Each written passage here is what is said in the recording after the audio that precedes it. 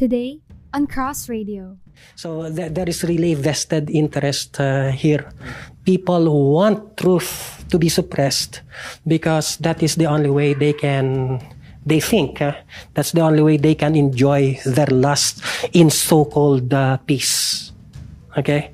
Then after the suppression of truth, what will happen is the spread of untruth. And that is what is happening. No more truth. Everyone is entitled to his own truth. So basically, it's an exaltation of fragmented untruths all across the board. And finally, there will be a silencing of those who still believe in truth.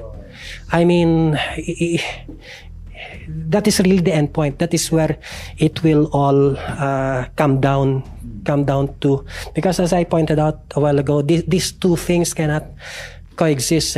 It's either light drives out the darkness, or darkness snuffs out the light. And of course, we have to be innocent as doves, and at the same time as wise as serpents. And the only consolation we have here is what Jesus said, in this world you will have tribulation, but be of good cheer, I have overcome the world. The one who has overcome the world is no one else except he who is the way, the truth, and the life. What is the common characteristic of all these untruths, which is so prevalent in postmodernism? They have something in common denominator. These are all ways that lead to death. But what confirms the truthfulness of the truth, Jesus Christ, is the fact, kung gamiton ko pa ang words ni Peter, to whom shall we go? You have the words of eternal life. Joining Twister in a series of special episodes we will specifically call Crosstalk on Postmodernism. Our Christian ministers in their various fields, Jake Kenyosa for the youth, Darrell Roque for young adults, Kiana Rosales for campuses, and Dennis Cortez for legal counsel. For the past few weeks, we have talked about the gospel's content and context, and now we gear ourselves to talk about culture. We will talk about postmodernism, the relevant church, and the shape-shifting world. And of course, let these issues face the cross of our Lord Jesus Christ. This we will call Crosstalk. Will the gospel survive this postmodern, post-truth, post-Christian world? Stay tuned in. This is the third and final slice of our crosstalk on postmodernism. Welcome to Cross Radio.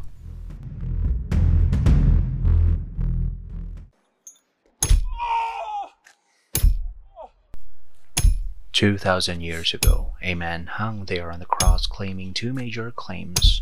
One, that he is God, the Lord of the entire universe, and second, that he is the Messiah, the one sent to save his people from sin, death, and Satan. The Christ, the Son of the living God, Jesus of Nazareth, lived in human flesh, died, and rose again on the third day. This is the good news about the good God doing the good work of saving sinners for his good name. It's all about Jesus.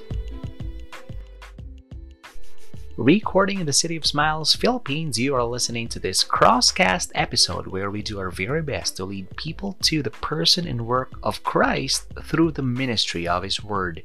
We believe and repent of our sins and yes, follow Him as Lord and Savior. It's all about Jesus. Stay tuned in, listen intently, open your Bibles joyfully, and surrender your hearts fully. This is Cross Radio, the Christocentric Word to the Christo-needing world.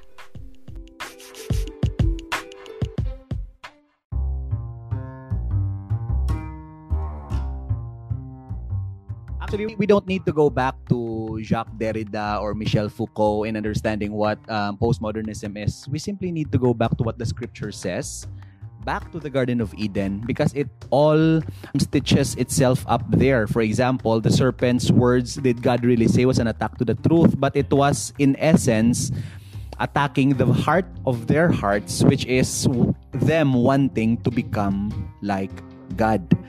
So when you attack the truth, you attack God Himself. So the point here that attorney and all of us are trying to say is that a person has an inside work or an inside job, that is the working of the Holy Spirit in a person's life.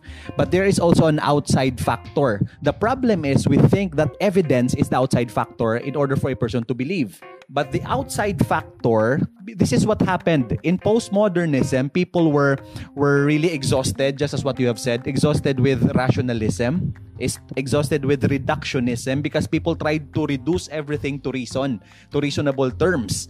And what happened here was that we think that the evidence, outside evidence, would prove that God exists, and then that person will believe. But if you look at the scriptures from the point of view of Adam and Eve had all the reasons, but they still fell. Moses and the Israelites had all the miracles in front of them, but still they did not believe. They were a stiff-necked generation. The Jews in Jesus' time, they had everything. They had Jesus, but still they did not believe. The problem was not the lack of evidence. Romans 1 is telling us, but the suppression of it. That's the problem. So the point, the outside force is not the evidence. The outside force, if we go back once again to Romans 1, is the gospel. Not the evidence, not even the magical or the miracles or the scientific or anything. It's the gospel. The gospel on the outside, because it is a news outside of us. Then on the inside, the Holy Spirit is working. So now we go to the heart of our discussion, the gospel. This is what we are trying to understand. Postmodernism is a setting. It's the time that we are living in. Our million-dollar question is this. So how can the gospel, the true gospel, survive in the postmodern age? How can the gospel of a God-man who lived, died, and rose again survive in this generation of absolute truth being disintegrated, this absolute truth being torn into pieces in the stage of the postmodern halls of intellectualism and emotionalism? Pastor Darrell? For me, it's really a great challenge, first and foremost, kasi knowing that our spiritual or religious landscape, everyone claims to have their own truth. So, but the gospel claims an exclusive truth. Jesus is the way, the truth, and the life. But somehow, in a positive way, it's a good opportunity for the Christian community to bring home the message of the gospel, because sa mga truth na kiniklaim ng marami, no one can really satisfy them. The gospel alone can provide, can fill the vacuum within, like what attorney has said a while ago, na the gospel is the only solution. And for me, the church should preach the gospel as it is. Well, kung merong mga criticisms against the gospel, don't forget that the gospel itself is polemic. Sabi nga ni Charles Spurgeon, release the lion and the lion is able to defend himself. So we are ready to answer their questions. So present the gospel, the whole message of the gospel as it is. Huwag tayong matakot, because I believe, again, the gospel can provide a real solution. What's the sound of the released lion, Pastor Darrell? Thank you, Pastor Darrell. That's really at the heart of what we are trying to do here. Preach the gospel as it is. Release the lion. Here's Keanu, who's also has a feline answer. How can the gospel survive? Of course, ang answer din nakon, first and foremost, is that of a Christian answer, which affirms that the gospel will survive. It will survive. If it is the gospel, if the gospel is proven to be the truth, then it will survive. It will survive. What Christ has said that He will return, He will really return. In other words, what Christ said that He is the way, the truth, and the life is really the truth up until now. So, asking the question, how can the gospel survive from a perspective that it will survive, I think we'll go back to what should a Christian do first and foremost in the church, or what should the church do in order to proclaim this gospel to a postmodern society. Tsak to ginang inhambal ni Pastor Darrell no nga the gospel is a lion that will devour the enemy ni Spurgeon gali. So of course it is very important na hambal ganin naton to kagina no, ang problem sang postmodern society is that they are really good with redefining things. So I think the very first thing that the church should do is to define the gospel. The gospel is not your personal testimony. The gospel is not the cleverly concocted ideas that you have made. The gospel, first and foremost, is about the Lord Jesus Christ. It's about His life, death, and resurrection, and what is its relevance to our position before God as rebels before Him. Understanding that the Lord is holy and we are sinful. That's the kind of the background of the gospel. It is under the backdrop of the bad news, which is man is sinful and that the Lord is holy and that He will vindicate His name by punishing those who are sinful, who are rebelling against Him. So it is a good news because it is a God's saving plan for those people whom Jesus Christ died for. I'm trying to be very particular with my words on that.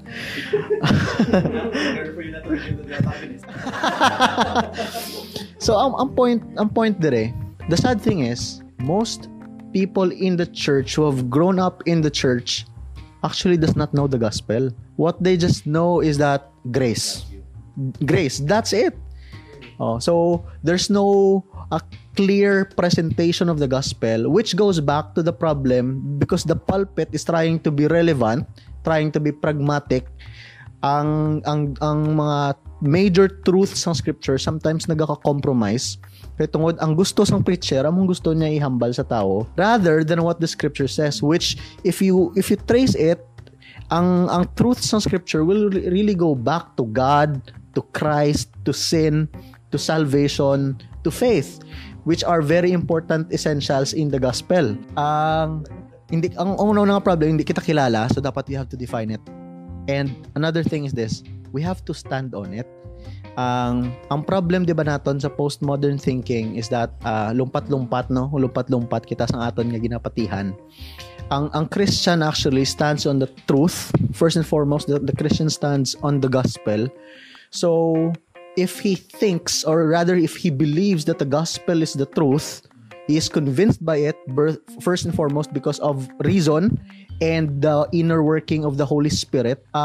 He has to stand on it and he should not be willing to compromise sang truth, sang gospel. He should not be willing to say that this is the gospel for you and this is the gospel for me. No, first and foremost, the gospel is Christ. So, ang Kristiyano dapat ma-stand gida, uncompromising na siya as much as, not as much as possible, all the way. Uncompromising. Or else, if compromised ang gospel, it will no longer be gospel. It will no longer be good news. It will be just one of those worldviews na gina-offer sa isa ka postmodern world. No? So, amo na ang makita naton. So, how does the gospel survive? I think ang Christians, ang comfort diri sa mga Christians is this. Hambal ni Christ, ang iyang word will last, no?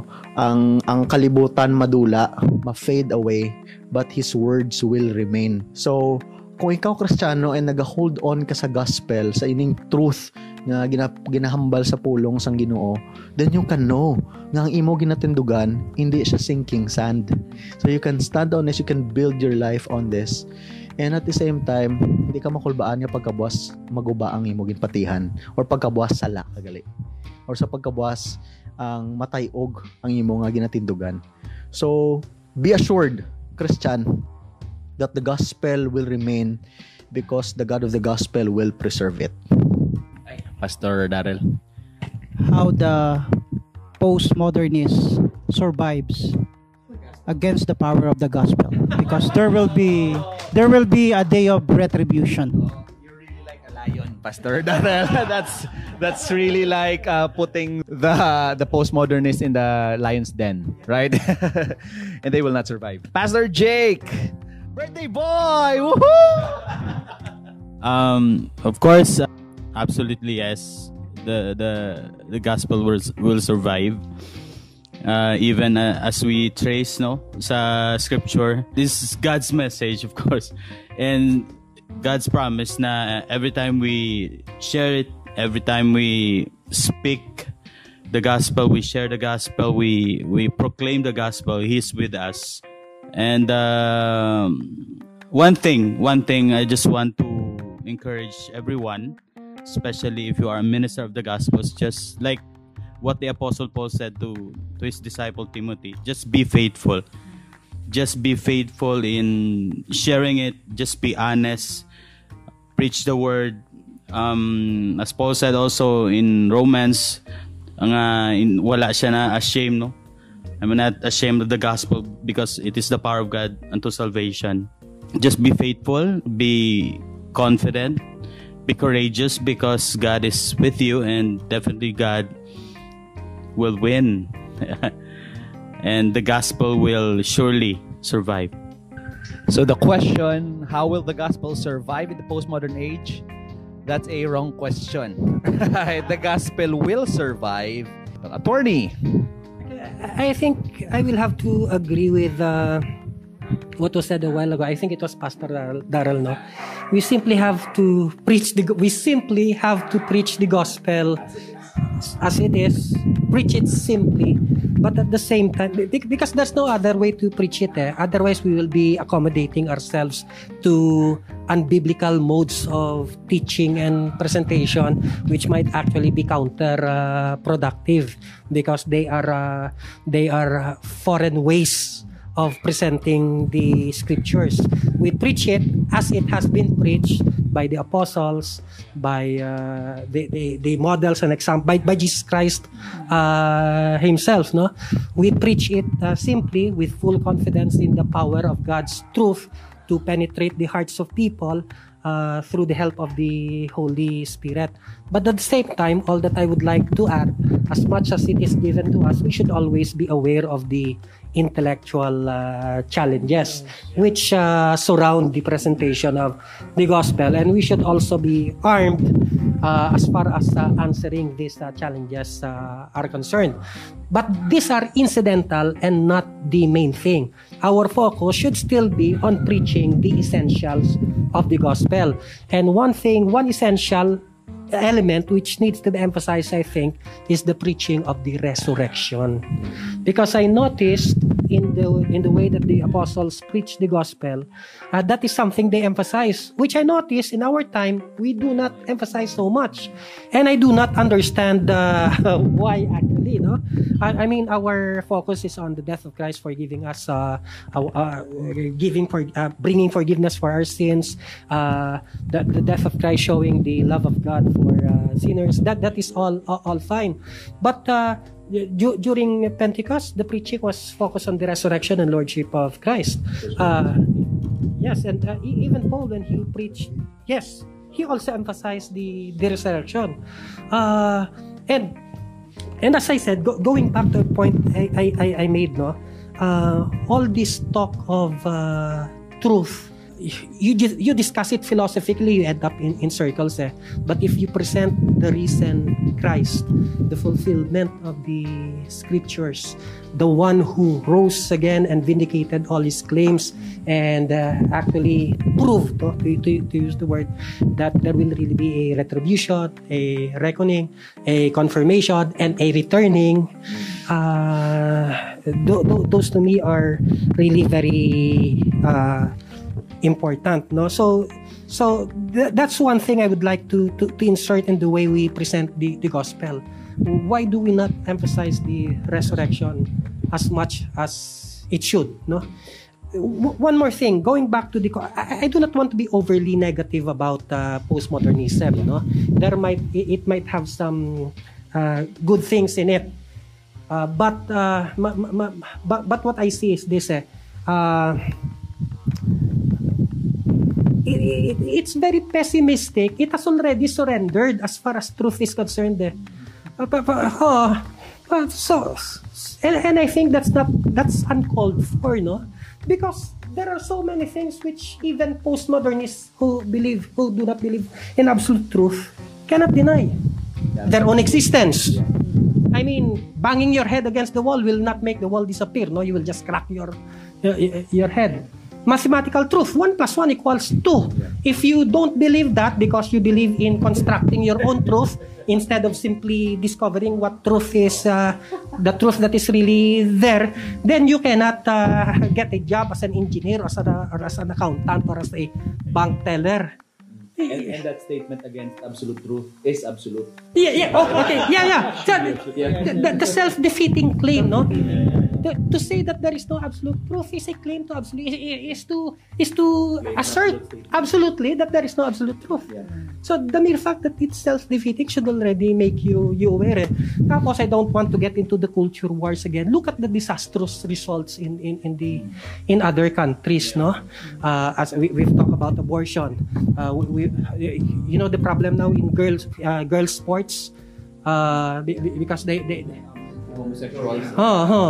And also, what is this? The problem for free speech, because if a person who has transitioned insists that you call him a he, even if he's a she, and you see there are a lot of. I'm thinking of the compelling you to use speech that will not offend sensitive people regarding their beliefs about their identities. You see, this postmodernistic thinking is already having practical results which are quite harmful.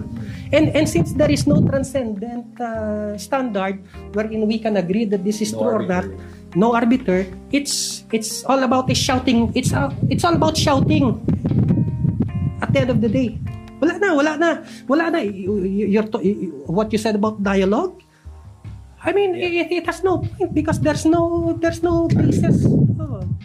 So it's just going to be a shouting match again and again, and we're back to Nietzsche's will to power. Whoever has the power to back up what he says or what he wants, they get their way. So it's now just a grab for power. No more dialogue. Indeed, when there's no arbiter, everything becomes arbitrary. So we have talked about absolute truth. We have talked about the gospel in a nutshell, and we have talked about the survival of the gospel. So we come now to our last question, and this is not a question in a way, but this is asking you guys to leave something for our listeners. Can you leave a brief message for our listeners, especially for the church leaders, for our pastors and teachers, for those who are preaching the gospel and who are disciples of the Lord Jesus Christ? What can you say to them to encourage them and to embolden them to stand firm, stand fast, defend and enjoy the gospel in this postmodern world? And we will end with this.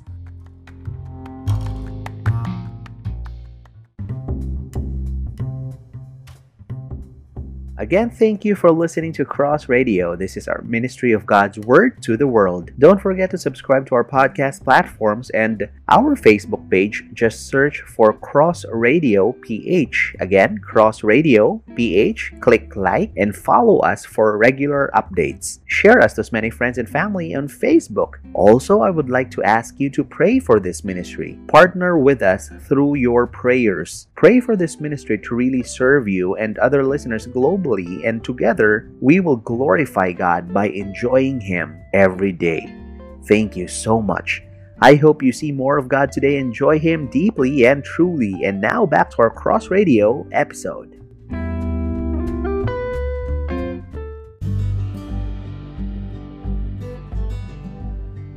Can you leave a brief message for our listeners, especially for the church leaders, for our pastors and teachers, for those who are preaching the gospel and who are disciples of the Lord Jesus Christ? What can you say to them to encourage them and to embolden them to stand firm, stand fast, defend and enjoy the gospel in this postmodern world. And we will end with this. We'll start with Keanu, and then we will move around.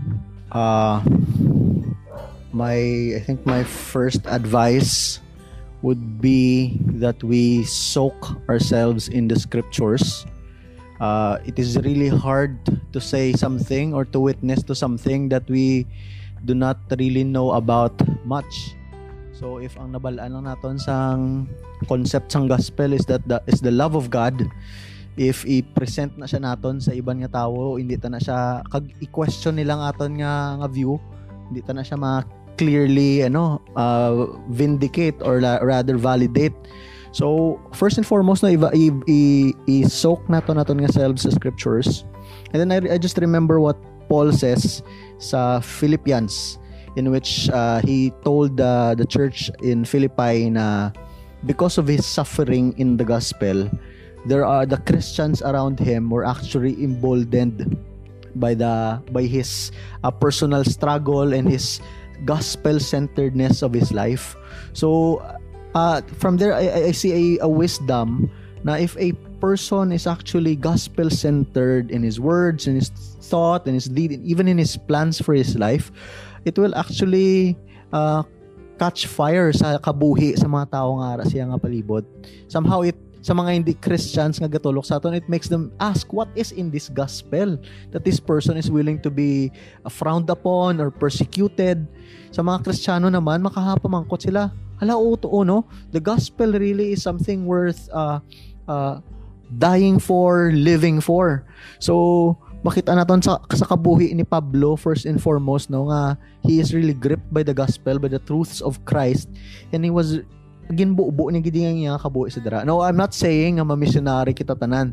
I'm just saying that even if you are working as a banker, bank teller, teacher, you can be as gospel-centered as Paul. So, ang point ko is, soak mo yung mga self sa scripture, and then be rooted and be grounded and be centered upon the gospel.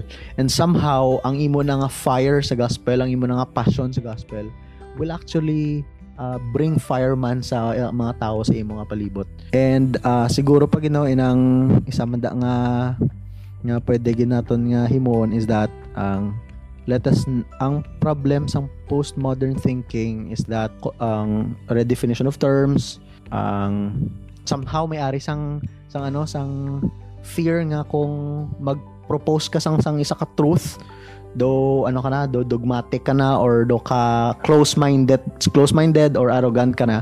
I challenge ang mga ang mga gapamati, try to delve as deeper as you can in the scripture, in the study of theology, in the study of God, in the study of Christ, because the more nga rooted ka sa sining nga mga bagay, the more makitaan mo actually ang mga inconsistencies sang kalibutan, ang inconsistencies sang mga palibot naton nga tawo, no. The more nga shaped, in other words, sang scripture ang imong worldview, the more nga makitaan mo kag ma-appreciate nimo nga indeed ang worldview sang isa ka Christian is the consistent worldview and the meaningful and significant worldview of all the worldviews nga gina-present diri sa kalibutan. Pastor Jake, the birthday boy.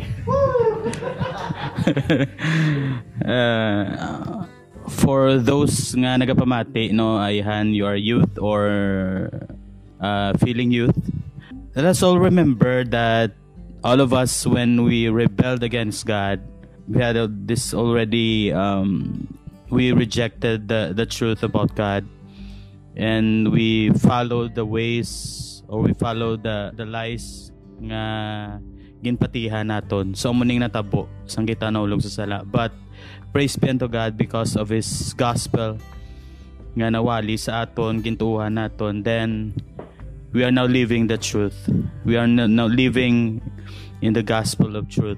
But as we live truthfully, as we live in the gospel, as the Lord Jesus said before He commissioned sa iyang mga disciples nga there will be persecutions, mockings, dangers you will face, but the Lord Jesus Christ promised and assured them of His presence, His power, His might, and His pagpreserve sa ila.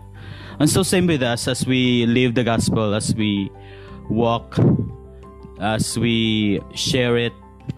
The Lord Jesus Christ will continue to be with us, empowered us. Though suffering, aragin na yung suffering, hindi tagi na pagkuhan, matabugin na siya. Pero rest assured, even the Apostle Paul, amo maning iyagin kabuhi, wala again mind nga mapatay siya by doing God's work, by sharing the gospel, but still nagpadayon siya to the point nga he is more than willing to die because he knew nga para ini sa Ginoo. So manisato no, as we live the gospel, tandaan tagid nga ang Ginoo pudta, and this is for God's glory, and all we need to do is to live the gospel faithfully, and of course, as what Brother Keanu said, nga importante gid sa gihapon nga ma-saturate ang aton mga tigipuson paununa sa pulong sa Ginoo, kay pagi diri kita mag-grow, and pagi lang sa pulong sa Ginoo, through the help of the Holy Spirit, we will grow, we will love Jesus more, and of course pagi sini kita mag-angkon gid sang kaalam kung paano ikabuhi ang gospel. So may the Lord bless us as we live for His glory. Thank you very much. We now move to Attorney Dennis and then to Pastor Daryl. Okay, so I think what is happening in the world right now, especially because of the prevalence of the postmodern mindset, the collapse of absolute truth, and the exaltation of individual truths and alleged tolerance to all kinds of truth, except for the truth of those, for those who believe in absolute truth. That is absolutely intolerable. So that's the irony of it, no? But anyway, I think in mentioning ni Pastor Jake, no, I think we have to prepare for persecution, and we will have to remain gentle, respectful towards those who disagree with us. Still bold in proclaiming the truth of the gospel. But at the same time, as I said, we have to prepare that really persecution is just around the corner, because I see a pattern here. If you go back to Romans chapter 1, first there's going to be suppression of the truth, because suppression of the truth is conducive to the fulfillment of their lust. So there is really vested interest here. People who want truth to be suppressed because that is the only way they think that's the only way they can enjoy their lust in so-called peace. Okay? Then after the suppression of truth, what will happen is the spread of untruth. And that is what is happening. No more truth. Everyone is entitled to his own truth. So basically, it's an exaltation of fragmented untruths all across the board. And finally, there will be a silencing of those who still believe in truth. I mean, that is really the end point. That is where it will all come down to. Because as I pointed out a while ago, these two things cannot coexist. It's either light drives out the darkness, or darkness snuffs out the light. And of course, we have to be innocent as doves, and at the same time as wise as serpents. And the only consolation we have here is what Jesus said, in this world you will have tribulation, but be of good cheer, I have overcome the world. The one who has overcome the world is no one else except he who is the way, the truth, and the life. What is the common characteristic of all these untruths, which is so prevalent in postmodernism? They have something in common denominator. These are all ways that lead to death. But what confirms the truthfulness of the truth, Jesus Christ, is the fact, kung gamiton ko pa ang words ni Peter, to whom shall we go? You have the words of eternal life. All the others admit that this is it. This is the only life we have. After this, it's death. But Jesus Christ says, I am the way, the truth, and the life. Dira pa lang, you see, there's really a big difference. Thank you very much, Attorney. I don't want to end this night, but Pastor Daryl will give us his final words before he... No, I'm kidding. Pastor Daryl. Gusto ko lang i-clarify na final words sa radio program na ito. First of all, gusto ko munang pasalamatan yung great company of these fellow Christians. I've learned a lot kay Pastor Twister. And siguro yung may iwan kong words today, kung ikaw man ay isang pastor, isang evangelist, that you are losing your hope, para bang it sounds irrelevant na yung gospel. Kung ikaw ay young people na nag-evangelize sa campus, or isang housewife na you're trying to evangelize your neighbor, don't ever lose hope sa sufficiency ng gospel. Minsan parang ang pakiramdam natin para bang ineffective, irrelevant. Siguro hindi dahil sa irrelevant yung gospel, kundi merong problema sa heart ng tao.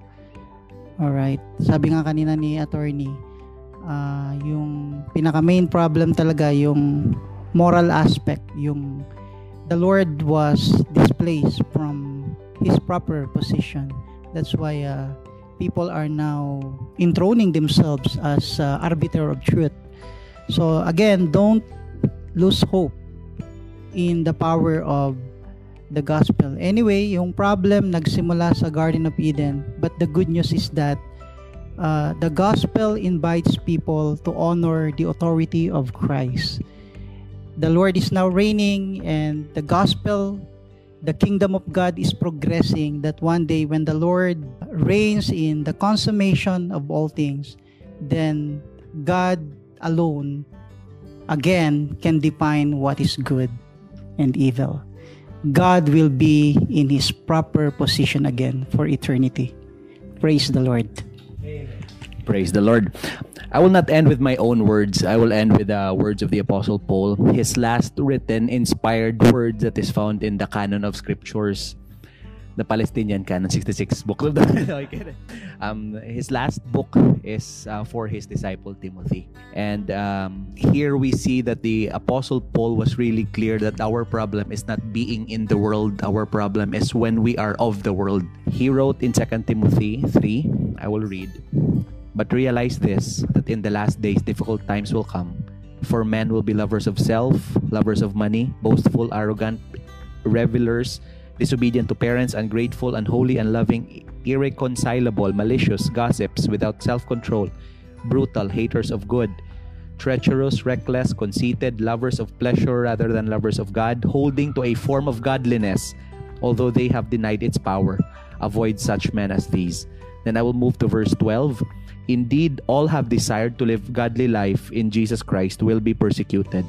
But evil men and impostors will proceed from bad to worse, deceiving and being deceived. You, however, continue in the things you have learned and become convinced of, knowing from whom you have learned them, and that from childhood you have known the sacred writings, which are able to give you the wisdom that leads to salvation through faith, which is in Christ Jesus. Then he drops the bombshell. All scripture is inspired by God and profitable for teaching, for reproof, for correction, for training in righteousness, so that the man of God may be adequate, equipped for every good work. In chapter 4, the first 5 verses, I solemnly charge you in the presence of God and of Christ Jesus, who is to judge the living and the dead, and by his appearing in his kingdom, preach the word. Be ready in season and out of season, reprove, rebuke, exhort with great patience and instruction, for the time will come when they will not endure sound doctrine, but wanting to have their ears tickled, they will accumulate for themselves teachers in accordance to their own desires, and will turn away their ears from the truth, and will turn aside to myths. But you, be sober in all things, endure hardships, do the work of an evangelist, fulfill your ministry. This has been a wonderful evening, guys. This is Cross Radio. Have a cheerful and Christ-filled day ahead. Happy birthday, Pastor Jake!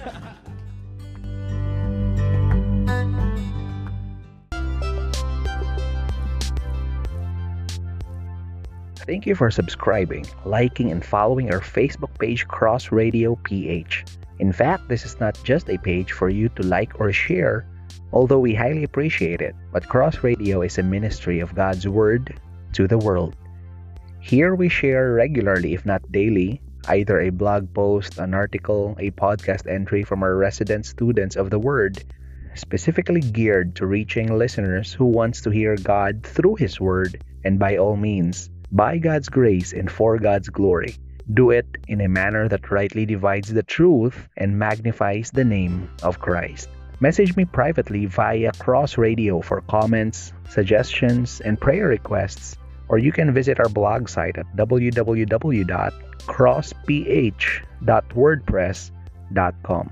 If you are a child of God, if you are saved by grace alone, through faith alone, in Christ alone, I challenge you to make this your ministry as well. Go and share this to family and friends, and together listen to or read God's Word in faith and in joy. We are so excited on what will transpire soon, praying that indeed God will be magnified the most and people will enjoy their deepest through the Christocentric Word. This is your quarantine companion, Cross Radio. Have a good and godly day.